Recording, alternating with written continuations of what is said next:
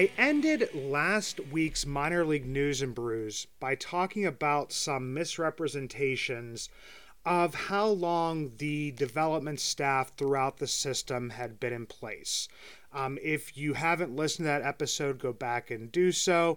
But just, the long story short, or the short story long, is that basically there was some statements out there from somebody who's, within the journalistic community, talking about how their staff had been in place since 2020, like the entire developmental staff within the minors.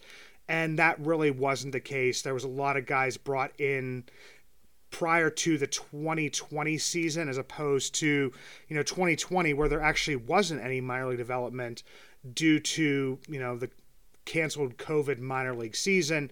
But I went and talked about, how and who was put into place and when they were put into place, and even some changes that took place this last season as far as development, and gave some examples, even though they were minor ones at this point in time, of players who have been, developed pretty well throughout the minor league system. Obviously, it's going to be the most important when they are developed on the major league level at PNC Park with, the Major League Ball Club, the Pittsburgh Pirates.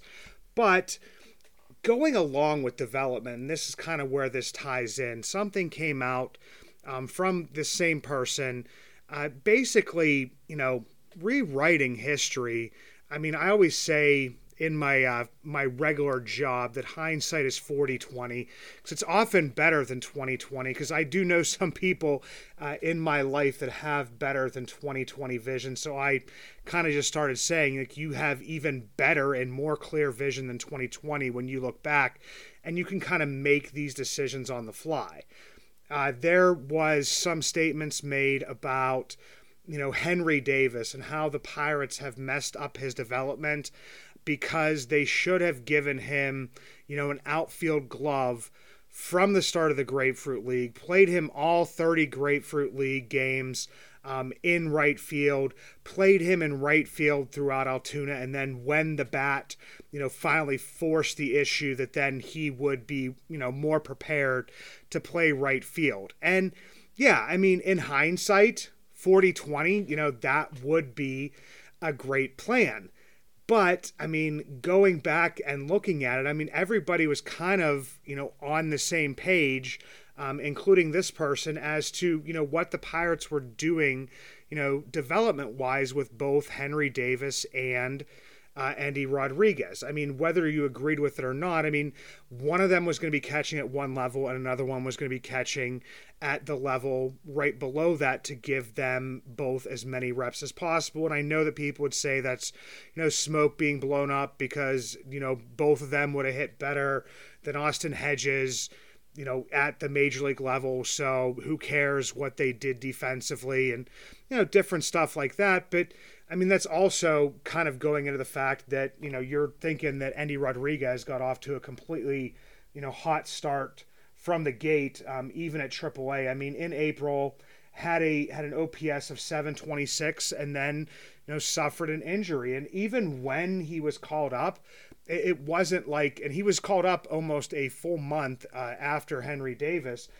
He was kind of starting to get the bat to come around a little bit. I mean, he was batting 296, which is really great to see, 360 on base percentage, but his OPS was still sitting at 758, which would be nowhere near, how on fire he was last year. So, I mean, he, from the beginning, and from people that we've had on this show, Chris and I have talked about it on the, Wednesday editions, Bucks in the Basement, the regular podcast on this feed, is that, Henry Davis was not as far along as Andy in his development as a catcher. So, I mean, if you could go back in time and say, we think, number one, that Andy's going to stay healthy, which he did not, for this entire full season, that Andy was going to hit as well as he had during the previous season, during his, quote unquote breakout, even though he had hit fairly well in the Florida State League for the Bradenton Marauders during the previous year. But you're putting a lot of like, if this happened and if that happened, then we would know that, you should have given Henry Davis, the right fielder's glove, from the beginning, and that would have been more helpful towards his development. Now, should Henry be catching maybe, a day, a week at this point in time? I mean, maybe. But I mean, just going back to what I've said and what I've been told, over and over again, that if Henry was going to catch in the major leagues and you were going to wait for him to, his receiving skills, game calling skills, blocking, everything. I mean, the arm's always going to be there. But if you were going to wait for that to happen, then you would be waiting till at least, June of 2024 to bring him up, which once again would bring up, more of the, Super 2 conversations, and you would be holding his bat down. But I can't really see how you can go back in time and, number one, make a claim that this should have happened. Number two, make a claim that you said this should have happened, even though if you rewind the tape, that's not what was said at all. I think that the overall message in the beginning of this, I guess would be talking point, would be that, you can kind of forgive some of the stuff that's going on with Henry Davis in the field and just focus on, with how he's doing with the bat, because he can be developed into a right fielder. He still could possibly be developed into a part-time catcher, but it seems to be at this point in time, and the way that it's been, since they arrived at spring training, that Endy was ahead of Henry, that Endy was seen as the more advanced catcher. And then once Endy's bat caught up, from what he was doing at the beginning of this season, and he started to hit a little bit more consistently, that he would be up and he would be catching. And the other part that this takes into account is that, we were going to say that Henry was going to get off to, the ridiculous start that he got off to in Altoona and then continued in Indianapolis, when during his minor league career, he hasn't stayed healthy, even at the beginning of his initial season in Greensboro was out with an oblique, and then was out with injuries, mostly due to being hit by pitches, in his second season, and then expecting, number two, that the bat would just, explode like this. So it's just a lot of, this changing history and hindsight. It doesn't really do much to make that happen. I mean, obviously, you would hope that the bat would be developing better, but I would also hope that as the season goes on, and if he's playing right field for the rest of the season and then, is focusing more on right field, moving into next season, that this is something that he could get adjusted to and get, more accustomed to. But in essence, I mean, once again, the bat is more important than the glove. And I really didn't want to spend this much time on it. And I did mention a player in there, in Austin Hedges, and this is where I really wanted to go with this. There had been some news that had come out earlier this week, and it was the amount of money that Austin Hedges had garnered, and it's not even money, it's space, ability to spend, not actual money, that Texas, had given to the Pirates. And usually it has to be given in increments of $250,000 unless it's their remaining pool, which at that point in time you can just give, that to them. Texas had received some from, I believe it was St. Louis, that brought their total up to $776,500, which brought the Pirates up to $1,012,000 to spend. And this is not even kind of where the confusion ends. The confusion lends itself to the fact that when the Pirates released, the statement on when this money could be spent, they said, the 2023-2024 international period, which really isn't a thing anymore. And I double checked this and had read some tweets and even reached out to Ethan Houlihan, who's a lot smarter than me in this realm of stuff. He's much smarter than me in many realms, but especially within roster construction and money and international bonus pool space and the rules of what happens is that this money needs to be spent by December 15th because ever since the international period was pushed back due to the pandemic season, where the international period for that year was extended beyond what would be, the normal time frame, and that the new period starts on January 15th and then runs through December 15th. All of the periods, the international signing periods, are just basically that year. It's not like, okay, this is the 2023-2024 year. No, this is the 2023 year, which ends on December 15th. The 2024, which is something that, during the offseason we'll be able to get into a lot more, talking about some of the top prospects that are there, maybe get some people that do the rankings on that in to talk about that, but that will begin on January 15th, 2024. So this is not for the 2023-2024 period, which kind of makes it confusing. It kind of makes it seem like that you can use it in either the 2023 or the 2024 period. No, it's within the rules that, money that is received or the space that is received has to be used within the time period or within the year that it is received during. So, this is something that has been pretty big within Ben Cherington's tenure. The most recent one, it's getting a little bit of news and more news now, at least the player is Po-Yu Chen, who is almost 22 years old, was acquired at the end of 2020. So that would be where it was kind of pushed back, where, the international signing period was extended a little bit.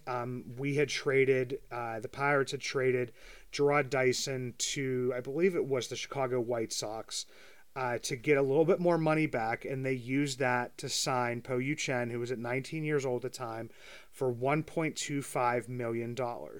And just wanted to give an update a little bit. Everybody has seen, I believe in his most recent start, did not go 5 innings, but struck out 12 batters during that period of time. So he's kind of been getting a little bit of a push, a little bit of publicity recently, especially within, Twitter, Facebook, all that kind of good stuff. Well, I got to see Po-Yu pitch last year when he was in low A Bradenton.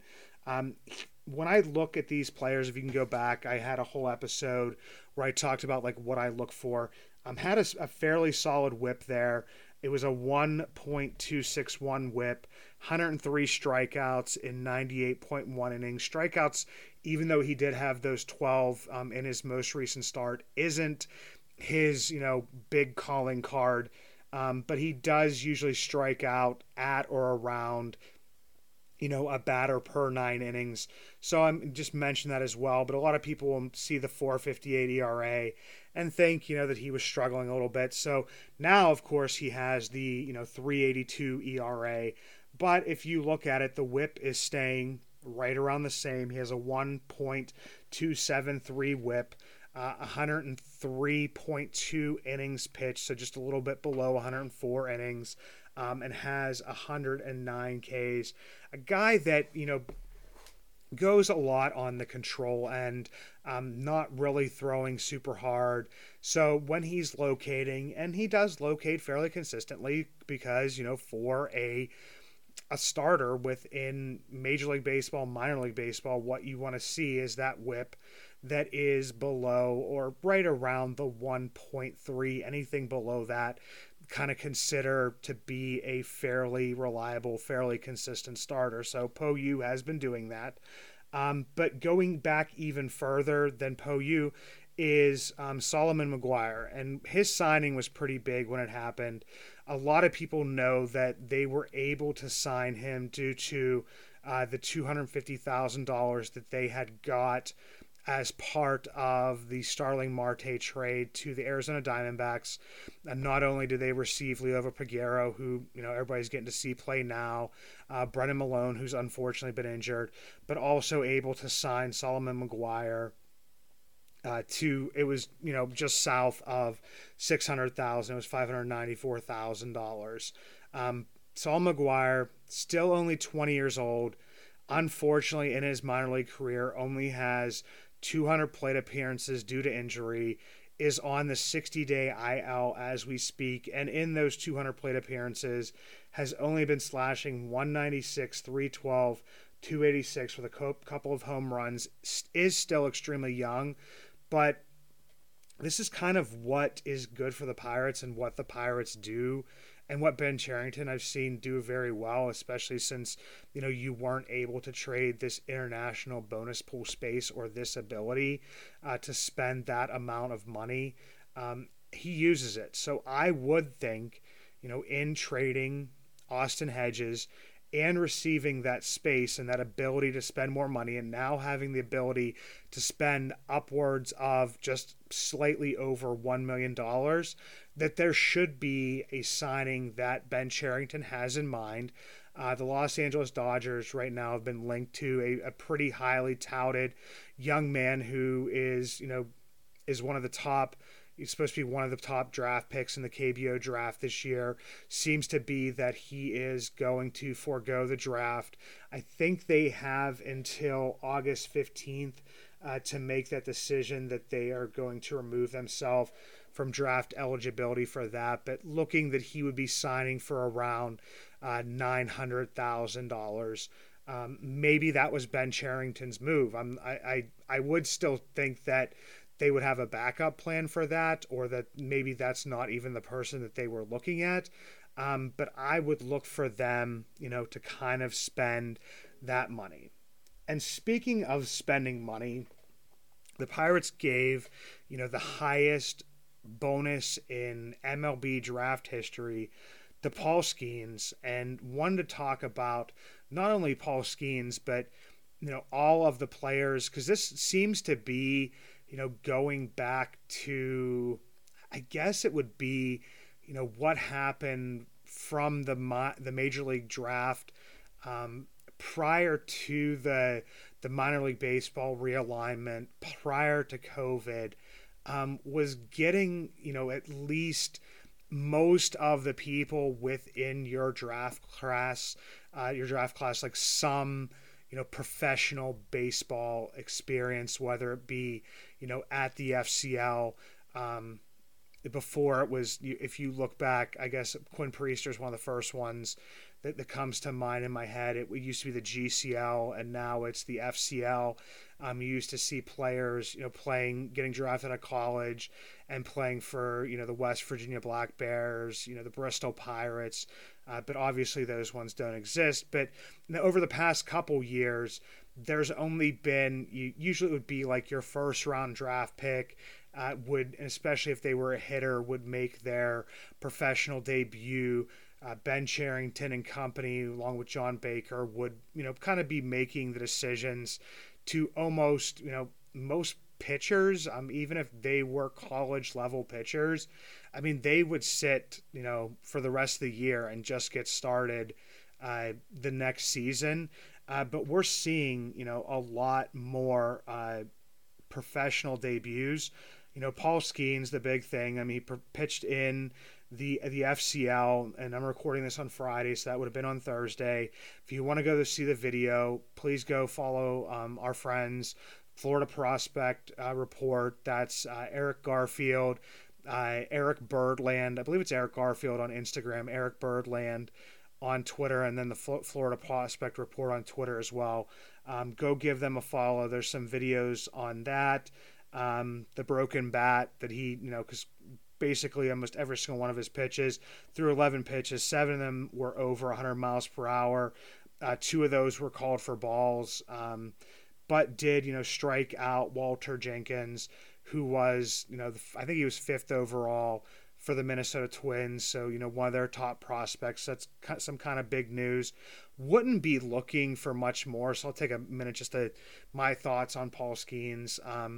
And this is something that I've heard and I've read about and discussed with a few people, and just kind of thought that maybe this is maybe the path that Paul Skeens would follow. I mean, a lot of people are saying, just get him a couple looks in the FCL and bring him up to Altoona, or at least Bradenton, different things like that. I mean, I think they may follow a Steven Strasburg type model, which was, minimal work in the FCL, and then, some work in the Arizona Fall League. And for people that don't follow the Arizona Fall League, if you're a starter, I mean, you're at most like usually going about 3 innings, and you are facing, I mean, it's not like all stars, but there are some, more advanced players there. I mean, he's in the FCL.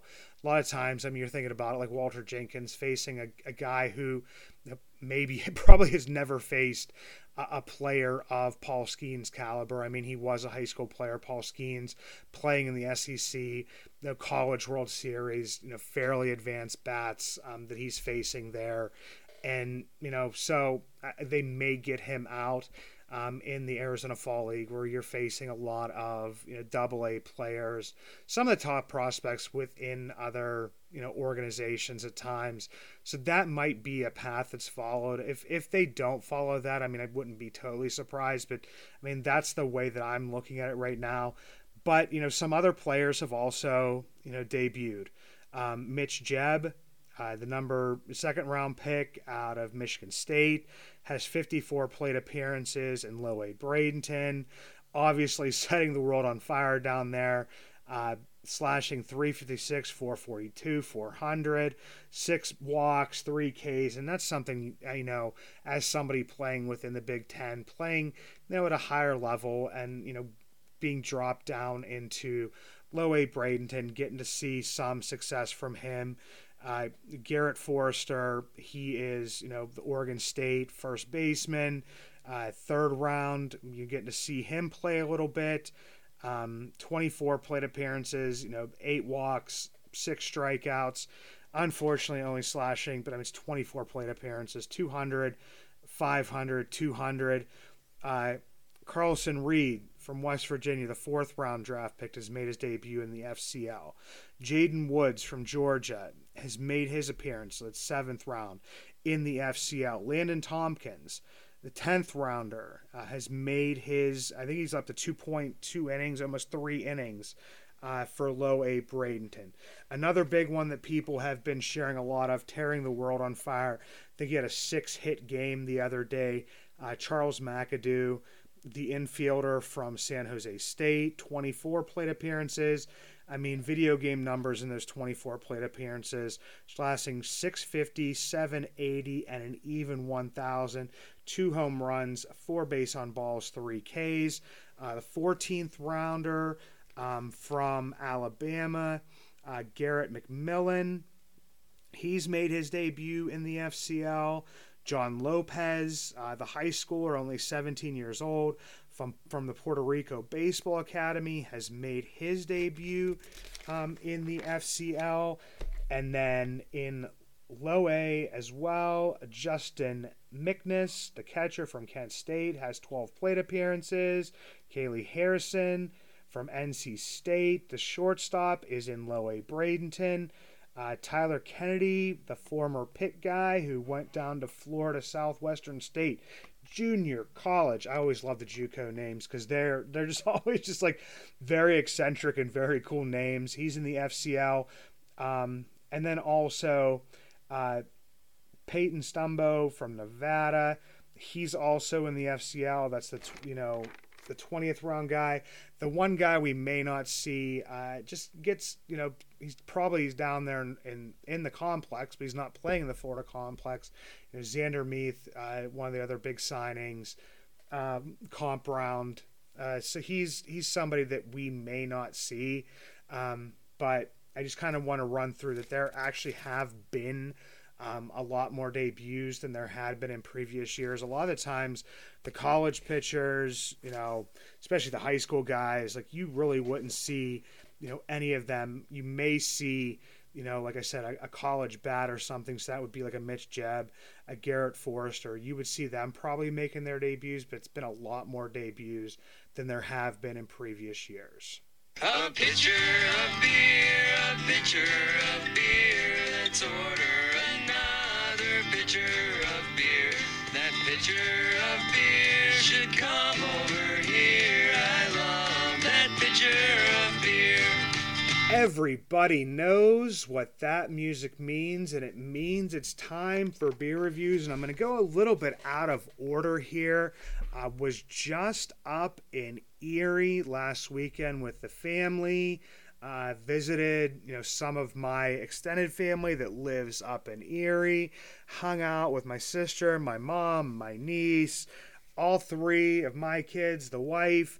We went and checked out an Erie Seawolves game, a place I haven't been since I graduated college back in 2001. Went to Mercyhurst in Erie, UPMC Park, the Erie Seawolves. Since I've been there, they put in what they call the Gray Monster, which is a 33-foot wall in left field. The home run is not as high as that 33 feet. I think they said it was around 17 feet. It looked a little bit higher than that for me. But the crazy thing about this is, we kind of talk about like these minor league ballparks. I'm definitely going to have somebody who visits all the minor league ballparks come on, and just like the different fields that are. I mean, everybody talks about Greensboro and how small it is. Well, Erie has this 316-foot left field. And don't worry, guys, I'll get to the Brews ad. But basically, I saw two absolute lasers hit towards the upper part of, the wall, just below where the home run marker is. And it comes off of there so stinking hard that one guy, just because it was kind of misplayed by the left fielder, got a double, but the other guy got what, I would love to see. I have to go on and see if there's like a StatCast thing of like estimated distance on these things, because believe me, this one was like still going up as it hit the Gray Monster, and the guy got a single, and it was like, you're talking about like, okay, if you are playing in Erie all the time and you are a right-handed hitter, is there like some way where, you can adjust the player's OPS or WRC plus or whatever it would be, to this Gray Monster? Because it was just something that was absolutely crazy. But while I was up in Erie, the first thing we did as a family, we went and ate in Northeast PA, Skunk and Goat Tavern. Great place to eat. Pretty cool vibe. It's an old bank, and there was like 8 of us, so the only place they could really sit us all together was in the old vault. So you have like the old door, and it's just like a cool place to eat. But they had their own ale. It was the Skunk and Goat Tavern Ale. It was a cream ale from Erie Brewing. Because of the atmosphere, because of just the coolness of the place, the name, everything. Good tasting beer too as well. Haven't had a cream ale in a long time. Gave that a 4.75. Bring that down to a 4.25. While I was sitting around the pool with the kiddos, the wife, my sister, my mom, they went and tasted some delicious wines. A lot of wineries around there, but my wife was kind enough to bring me back a couple different beers to have while I was around the pool. One of them was I-90 Light Lager from Erie Brewing Company, 4%. Just a nice, smooth, could drink this beer pretty much all day. Came in the cool 16-ounce cans. Got the I-90 on there for anybody, that drives even like through Erie, I-90, the major throughway there. Give this one a 4.25 down to a 3.75. Also picked me up Pittsburgh Fan Zone Hazy IPA from Ellicottville Brewing in New York. A very cool can. She said they had these for Buffalo, For Cleveland, I think there was also a State College one, maybe. Kind of seems to be that this is like one of their main hazy IPAs, and it's pretty much like the labeling for whatever one would be. Label was cool, beer was good, coming in at 5%. Everybody knows I love the hazies, I love the lighter hazies. Give this one a 475 down to a 425. And also, while I was up there, I tried the DVE Rocks from Helltown Brewing. And DVE does rock, and they're playing a lot of the songs that's how I know that I'm old, because DVE now plays the songs that I listened to in high school. It's a hazy New England IPA, 6.7, a little bit heavier, but just because of the DVE Rocks, Helltown Brewing, love everything that they do there. Giving them a 475 down to a 425. We'll get back on the train of reviewing the beers that I had when I was down on vacation with my family in Gatlinburg, Pigeon Forge area. Pigeon Forge, birthplace, home of Brian Reynolds, which everybody knows. But until next time, everybody, let's go Indians. Let's go Curve. Let's go Hoppers. Let's go Marauders. Let's go FCL and DSL Pirates.